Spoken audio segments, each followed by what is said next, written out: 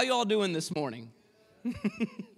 It is so good to have you in church this morning. For those of you who did not know, for the last week, I had been in Columbus, Ohio, at our General Council for the Assemblies of God. And what that is the same way that we have an annual business meeting here at the church. The District of New Jersey also has an annual business meeting. It's called District Council. And every 2 years, we get the opportunity as a fellowship to gather as many pastors as possible, as well as young people for their National Fine Arts Convention. And when I tell you 12,000 young people, all in one stadium, giving their gifts and their talents to God and raising their hands in worship, be rest assured that there is a generation, there is a remnant still pursuing God and the power of the Holy Spirit amongst the next generation. It was wonderful to catch up with old friends, and even I had the opportunity to watch one of my previous Sunday school kids. I had not seen her since she was 10 years old. She was 18 now, and I was watching her fine arts performance and giving me joy to see that God still had a hand on her life. That God gives us people in seasons. To give you an update of what's been happening as well since I've been away, at our special business meeting, we had the election of 2 brand new board members, Brother Eric Ballister, and he doesn't want to say anything, but Brother Thaddeus is in the back as well. We also had the opportunity to celebrate the legacy left here by Brother Charles and Brother Adamola, who have been serving successfully and faithfully in Bethel for the last number of years. I thank you, I appreciate you, and I am so excited about what God is going to do with the vision of the church going forward. Amen?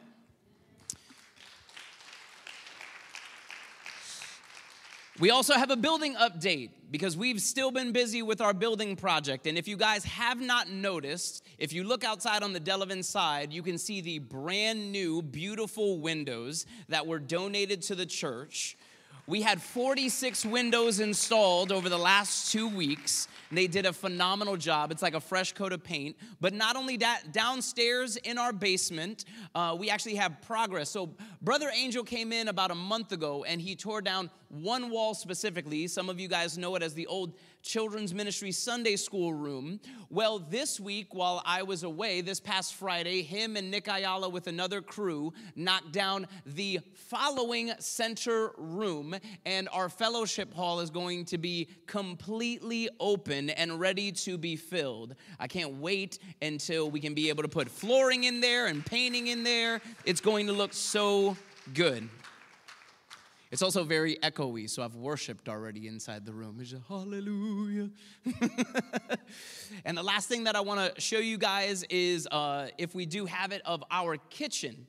So Nick Ayala has been working tirelessly on making sure that our kitchen is done, and our floor has been completely epoxied and put in with slip grip, and we are ready for the appliances to come and hopefully our kitchen to be done within the month. So we are excited because we're not only getting things done and getting results, but God is on the move, not just inside the building, but also outside the building. As we had 5 young people and 1 additional person be baptized last week during our extended time of praise and worship. So to give you some of our upcoming schedule, I know that we're taking a break. But September 10th, write this in your calendars, after service, we are going to be having Back to Church Sunday with a potluck.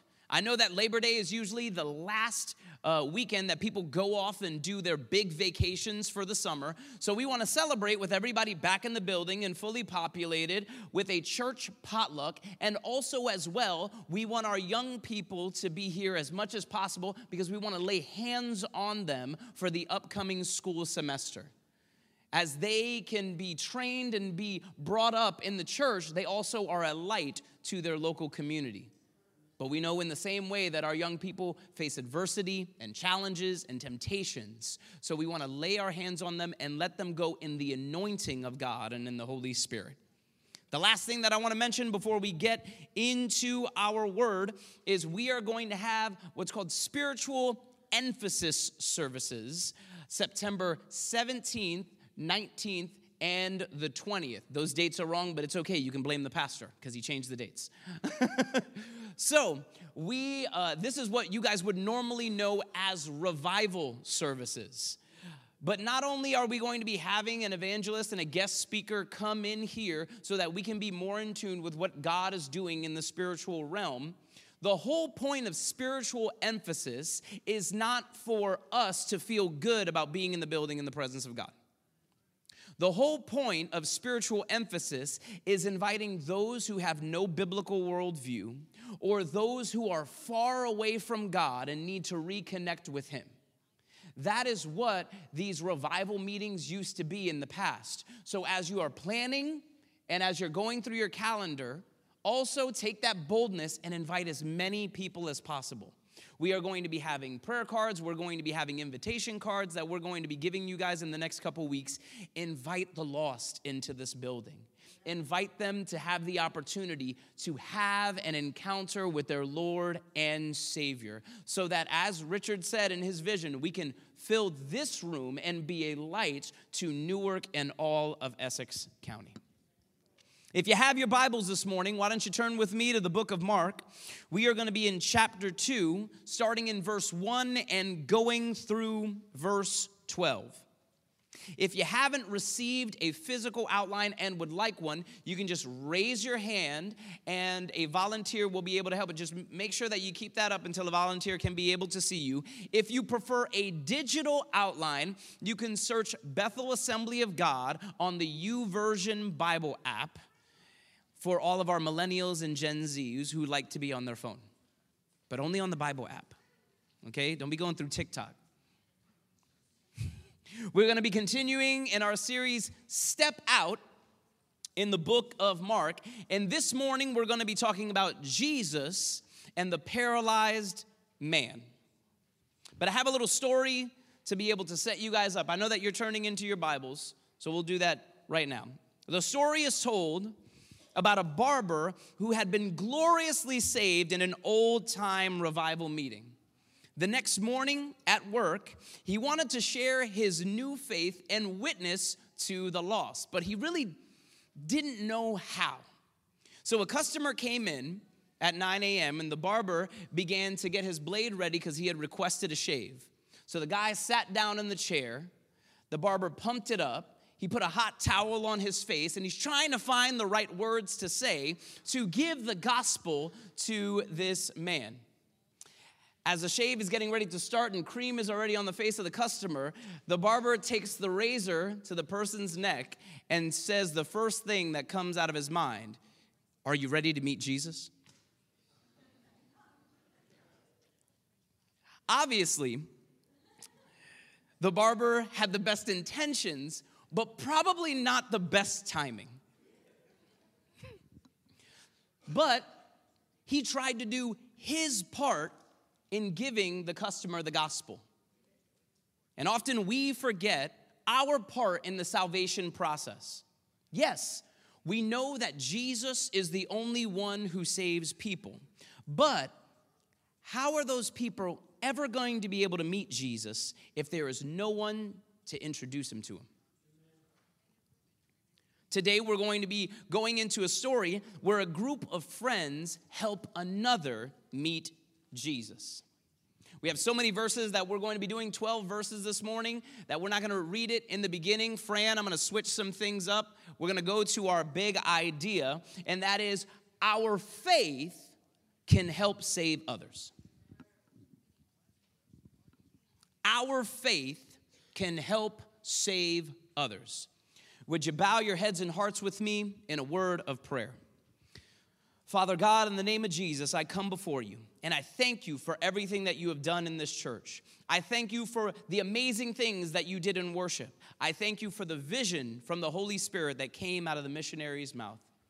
But God, as we continue in your word, give us eyes to see, ears to hear, and more importantly, hands and feet to respond to your message. It's in Jesus' name we ask all these things. Amen and amen. We've been in the book of Mark for the past couple weeks with the exception of our all praise and worship service. And we talked about, at first, that we must preach the good news of Jesus and how Jesus should be the center of when we're talking about the gospel message. Then we talked about when starting your faith journey to take the natural steps that Jesus did with baptism, understanding temptation, but then being a light to the community and going out with authority. Then speaking of authority, we talked about how our actions in presenting the gospel message should produce results with authority, and how we talked about the first exorcism that is recorded in the Gospel of Mark. So we've skipped a few things in verses 29 to 45 to get where we're at here, so I'm going to fill you in on the details. During that time, Jesus has healed Peter's mother-in-law. He's also driven out more unclean spirits, and he has healed a man with leprosy. So Jesus has been healing, has been teaching, and has been preaching the good news, and a demonstration of the Holy Spirit has always followed him. And the Bible tells us in the last verse in Mark 1:45, the second half of that verse, that as a result, Jesus could no longer enter a town openly, but stay outside in lonely places. Yet people still came to him from everywhere. The crowd had heard and saw everything that Jesus was doing, and the fruit of it was undeniable. And all of that prepares us for our passage this morning, Mark 2:1-12. So let's set the scene, shall we? Jesus has returned to Capernaum. Where's our map? Where's our map? Yeah, we got the map back. So Jesus has returned to Capernaum. In Mark 2:1, it says, a few days later, when Jesus entered Capernaum, the people heard that he had come home. Now, you guys might be thinking with me like, oh, he's back in his hometown or his base of operations. But some scholars would argue that this was actually the house that Jesus stayed in. This was his actual home. And people use that verse, the Son of Man has no place to rest his head. What they were talking about was that he was always busy. He was always being asked to do something new. But Jesus had a place that he stayed. And this was most likely that place in Capernaum. And the Bible talks about that there was no room, that the good message of Jesus had spread like wildfire. And remember what I said a few weeks ago, bochinche travels fast, whether good or bad. And in Mark 2:2, it said they gathered in such large numbers that there was no room left, not even outside the door. And he preached the word to them. A standard Jewish first floor house or one floor house had a maximum capacity of about 50 people. So you're thinking about 75 maybe to 100 people are in and outside the home, standing room only, watching Jesus teach and preach. I'm telling you guys this for two specific reasons. One, remember, when Jesus teaches and he preaches, he's also going to move in the Spirit. Okay? And I'm also setting you guys the scene and the perspective that these 5 men that interact with him afterwards had to see as well. Remember, they're coming from the back of the crowd and they're seeing everything in front of them. So there is intent behind their actions. So, our faith can help save others. That's what we're talking about this morning. And the first thing that I see is the courage of faith. These 4 gentlemen, or these 4 guys, display courage in bringing their friend to Jesus. Mark 2, starting in verse 3, says this. It says, some men came, bringing to him a paralyzed man carried by 4 of them.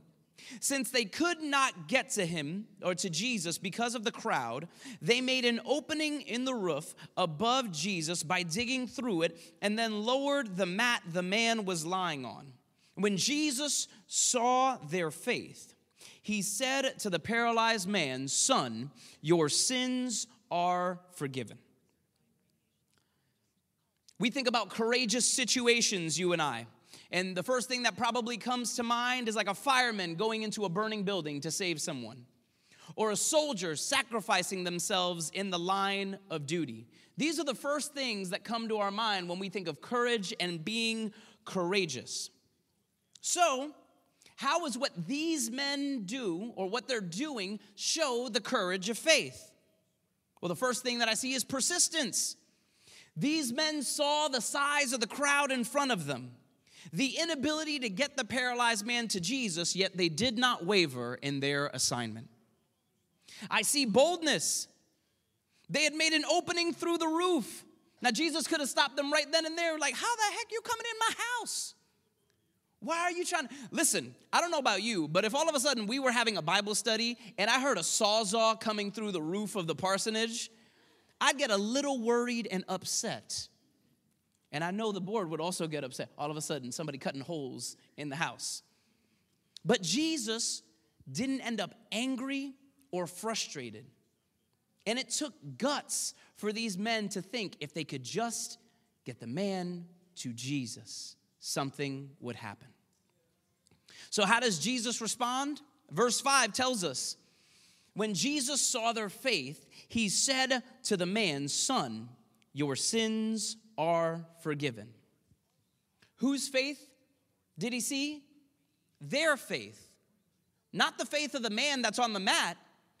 He saw the faith of the friends and their persistence in bringing their fellow brother to Jesus. But I don't think that that was the healing that they were looking for. I think they were thinking about something else. But the forgiveness of sin is what the man needed most. 2 Chronicles 7:14 says this, "If my people who are called by my name will humble themselves and pray and seek my face and turn from their wicked ways, then I will hear from heaven, I will forgive their sin, and I will heal their land." I don't think that that sequence is unintentional. I think that God could be able to heal our land, but if there's no forgiveness of sin or no wholeness, no connection to God, we'd say that's a nice magic trick.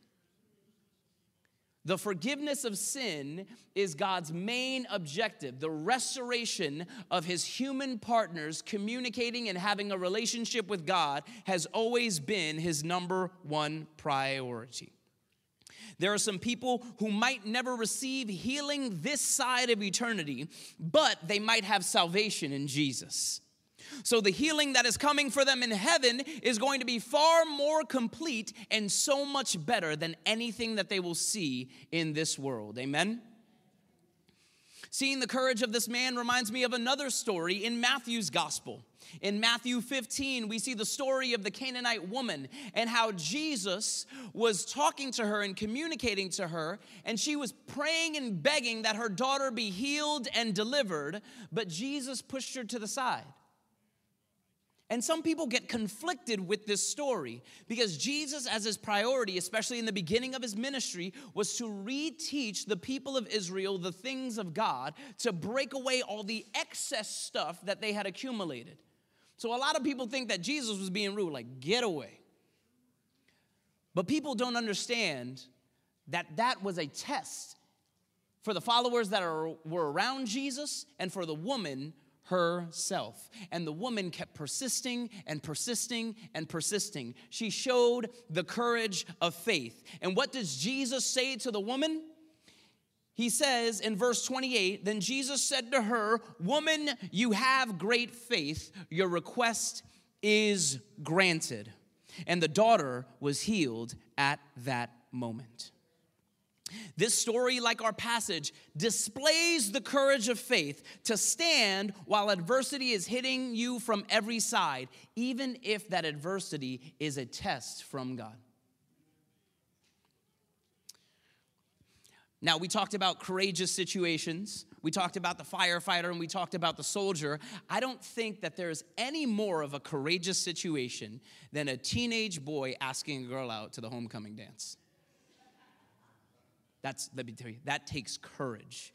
That's like Cowardly Lion and the Wizard of Oz courage. And the guy comes up and he has his flowers in his hand or his flower in his hand. He goes and he tries to find the right words to say. And you know this. You see this in the movies all the time where he's like, "Oh, hey, how's it?" No, that's not how that works. Hey, how's it doing? No, that's not how that works. But sometimes what happens is that the fear of rejection will go off in the young man's head, and he'll move away from even trying. He'll move away because of the fear or anticipation that something or someone might say no. But think of if those 4 men saw the crowd and the obstacles in front of them and said, you want to know what? We can just try tomorrow. And tomorrow never came for the paralyzed man. Praise be to God that these men showed the courage of faith. So, church, it is time that we show that same courage despite adversity. You got someone who is not open to the gospel? That's okay. How about showing them the love of God and just starting a friendship and a relationship with them? Maybe that becomes the door. Maybe that relationship becomes the door or the window that Jesus can be able to get through. Despite inopportune times, we must show courage. You think, Lord, it might not be the right time, or, I don't have the right words to say. If he tells you to do it, it's the right time. It might be the only time that person ever gets to hear the name of Jesus. And despite rejection, but God, what if they say no? 1 Corinthians 9:22 tells you this. I have become all things to all people so that by all means I might say some. Listen, some people will say no. The gospel already tells us that some people will objectively say no. Our part is just to tell them about Jesus so that we can save as many people as possible. And it's going to take a little courage of faith. So not only do we see the courage of faith in this situation with these 4 gentlemen, but we see the confrontation with doubt. We transition from courageousness and boldness to a confrontation. Mark 2, starting in verse 5, the Bible says this. When Jesus saw their faith, he said to the paralyzed man, "Son, your sins are forgiven." Now some teachers of the law were sitting there thinking to themselves, why does this fellow talk like this? He's blaspheming. Who can forgive sins but God alone? Immediately, Jesus knew in his spirit that this is what they were thinking in their hearts, and he said to them, why are you thinking these things? Which is easier to say to this paralyzed man, your sins are forgiven, or to say, get up, take your mat, and walk? Now, in our eyes, we've seen it because we've had services like this. Jesus has done an amazing thing. He has forgiven this man of his sins. From our perspective, everybody in that house needs to have a Holy Ghost party. We need to put the music back on and we need to step in the right direction, don't we? That's what we would get excited for. There is someone who has been made clean of their sin by the master of heaven and earth. Isn't that supposed to be great? Yet with every miracle comes skepticism. Those who say, well, why didn't Jesus just do both at the same time?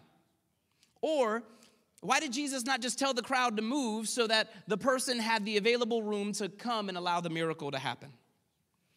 It is no different in this situation and passage, as the confrontation is with the teachers of the law. And some of you might think, well, Pastor Thomas, the teachers weren't the one who started the confrontation. It was Jesus. I would ask you to reread this passage again. Verse 6 tells us that they were thinking to themselves. In fact, in Matthew's account of this story, it says that they said to themselves, implying that they were mumbling or grumbling or whispering to each other. But we'll stay in Mark because he's trying to show a specific thing that Jesus is doing in the Spirit. Now listen, there will always be questions. And I understand that when the supernatural happens, we always want to make sure that it is God and not us. We want to make sure that when we lay hands on people and they're getting a touch, it's from Jesus and not from the pushing down of somebody's hand. Some people said amen. Some people said, oh my. So remember, Jesus is talking about this confrontation, But they started it because of the bochinche that was happening, because of the bad news that they were trying to stir up. Yet all those teachers knew that healing came from God. And last time I checked, this wasn't Jesus' last rodeo. A couple minutes ago, when we talked about the background to this information, we talked about all the good miracles that Jesus had been doing, the healing and the driving out of demons. Everything in that way was associated with God and God alone. And Jesus now, when he hears the thoughts or when he understands the conversation, he is displaying the gift of discernment through the Holy Spirit. We see this later explained by Paul the Apostle in 1 Corinthians 12. But in summation, Jesus is getting knowledge through the Holy Spirit and confronting it out loud to break any foothold these people wanted to stand on. And why does he confront this out loud? Because if not, all of a sudden, the rest of the crowd might get on to the teachers of the law's agenda. And he says, which is easier, the healing of a body or the healing of a soul? I would say that both of these are difficult, but Jesus has already shown that he could physically heal the people, so there's evidence of that. So for the crowd, with Jesus saying that he is forgiving the man's sin, where is the evidence and where is the sign? And this is a condition that has happened not only with Israel, but the human condition in general. We see this later on with the disciple Thomas. Dang it, why did I have to have the same name? Where he doubts in the situation. But it's nothing new this side of eternity that there are people that have skepticism and doubt. In fact, in Exodus 32:9, this is what God says about the people Israel. He says, I have seen these people, the Lord said to Moses, and they are a stiff-necked people. God has known from the beginning that his partnership with Israel, that he knows that they love him and that they know him, but not enough to submit to him. And later, Jesus in Matthew's gospel, he confronts the Pharisees in an indicting chapter called the Seven Woes. I'll give you one of them. Matthew 23, starting in verse 27, says this, Woe to you, teachers of the law and Pharisees, you hypocrites! You are like whitewashed tombs, which look beautiful on the outside, but on the inside are full of the bones of the dead and everything unclean. In the same way, on the outside, you appear as righteous, but on the inside, you are full of hypocrisy and wickedness. Jesus had to confront the teachers, or their logic would spread as fast as the good news that Jesus was preaching. We see this later on in the book of 1 Corinthians when he says, bad company corrupts good character. In fact, Dietrich Bonhoeffer, in his book Life Together, expresses this. He says, nothing can be more cruel than the leniency which abandons others to their sins. But nothing can be more compassionate than the severe reprimand which calls another Christian in one's community back from the path of sin. Confrontation is necessary so that unity can be able to happen within the body of God. Things only get better when you get them out in the open. It is only then that the Holy Spirit can have his way and reconciliation, healing, and unity will come. It's only when we confront the doubts among us that unity could happen. Now, to give you some clarity, I know that I can't answer every question on a Sunday about a subject, but God can. Through his word, through prayer, and text me. You guys all have my number, and if you don't have my number, please let me know. I will give it to you. I have no problem answering your questions. If you've ever come out on a Wednesday night Bible study, Sister Olafunke can tell you, when she asks questions, I get excited. I love answering questions about Scripture and figuring out how it works better for us to be unified in learning God's word together. Amen? But remember, confrontation only needs to happen because sometimes we act more like the teachers of the law I'm gonna pause for a minute. I know that I'm gonna get, confrontation needs to happen because sometimes we are more like the teachers in the law than the followers of Jesus. We know so much about God's word and Christian practices and our convictions and our preferences that we have forgotten how to sit at the master's feet. We love the law of the Lord, but we have forgotten and neglected the Lord who wrote the law.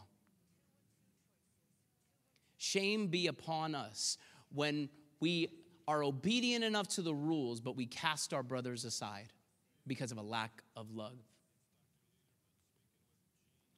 May these confrontations also happen in love for the building up of one another and the church. So, I know that we talked about a few things this morning, but remember, this story is all about how our faith can help save others. And we talked about the courage of faith and the confrontation with doubt. But the last thing is the most important, and that is the confirmation of faith. When we have faith, God and Jesus confirms it. And this passage is no different. Mark 2:9, it says, which is easier to say to this man, your sins are forgiven, or to say, get up, take your mat, and walk.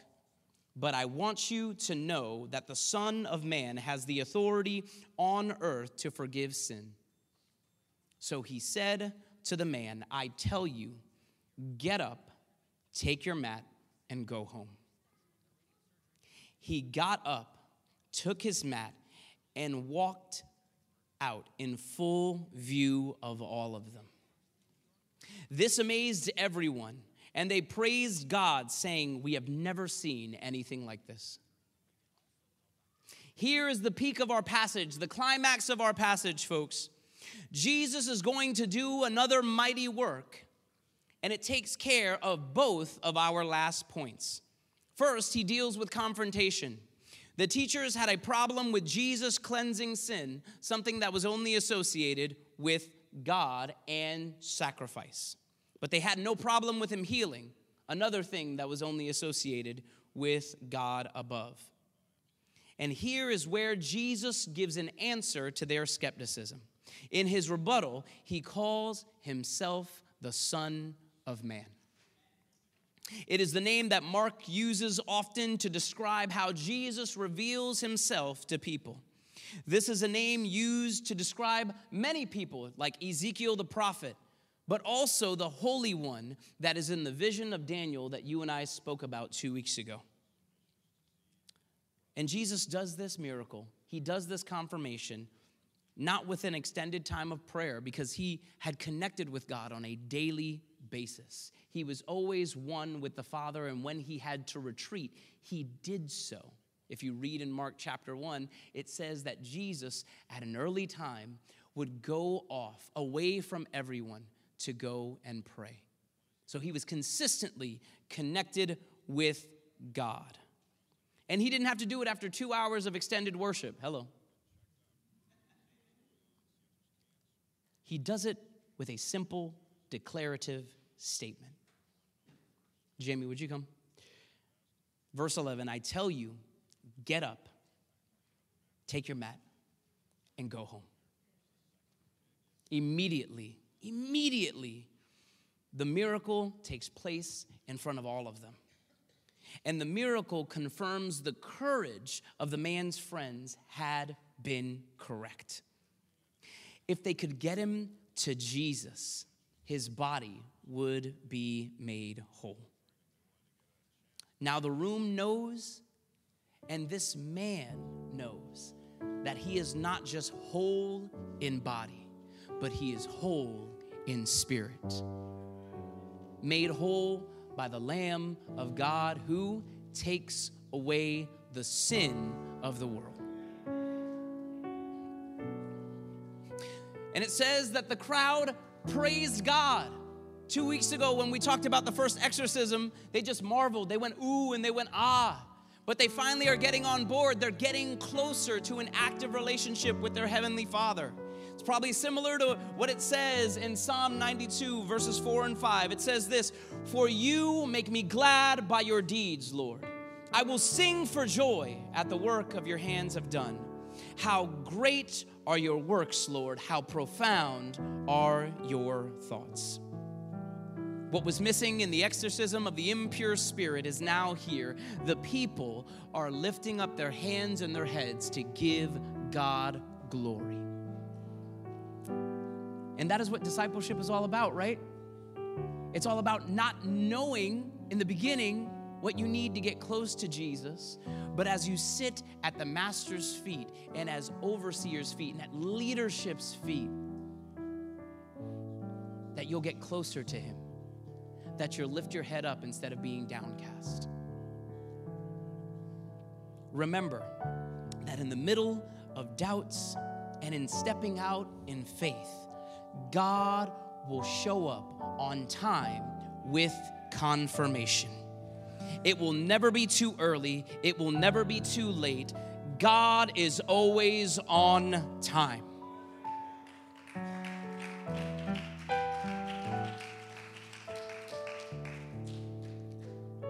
There might be some of you here this morning that are like that paralyzed man.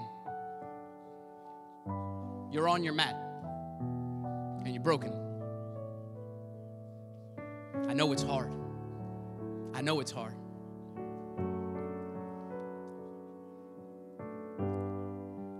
Let's make this time an opportunity for you to come through the roof. I'm gonna say it again. Let's take this time for you to come through the roof and show that courage and say, "Jesus, I need an encounter with the Master. I need you to make me whole physically, mentally, emotionally, spiritually, because only you can do it." Why don't you stand with me, church?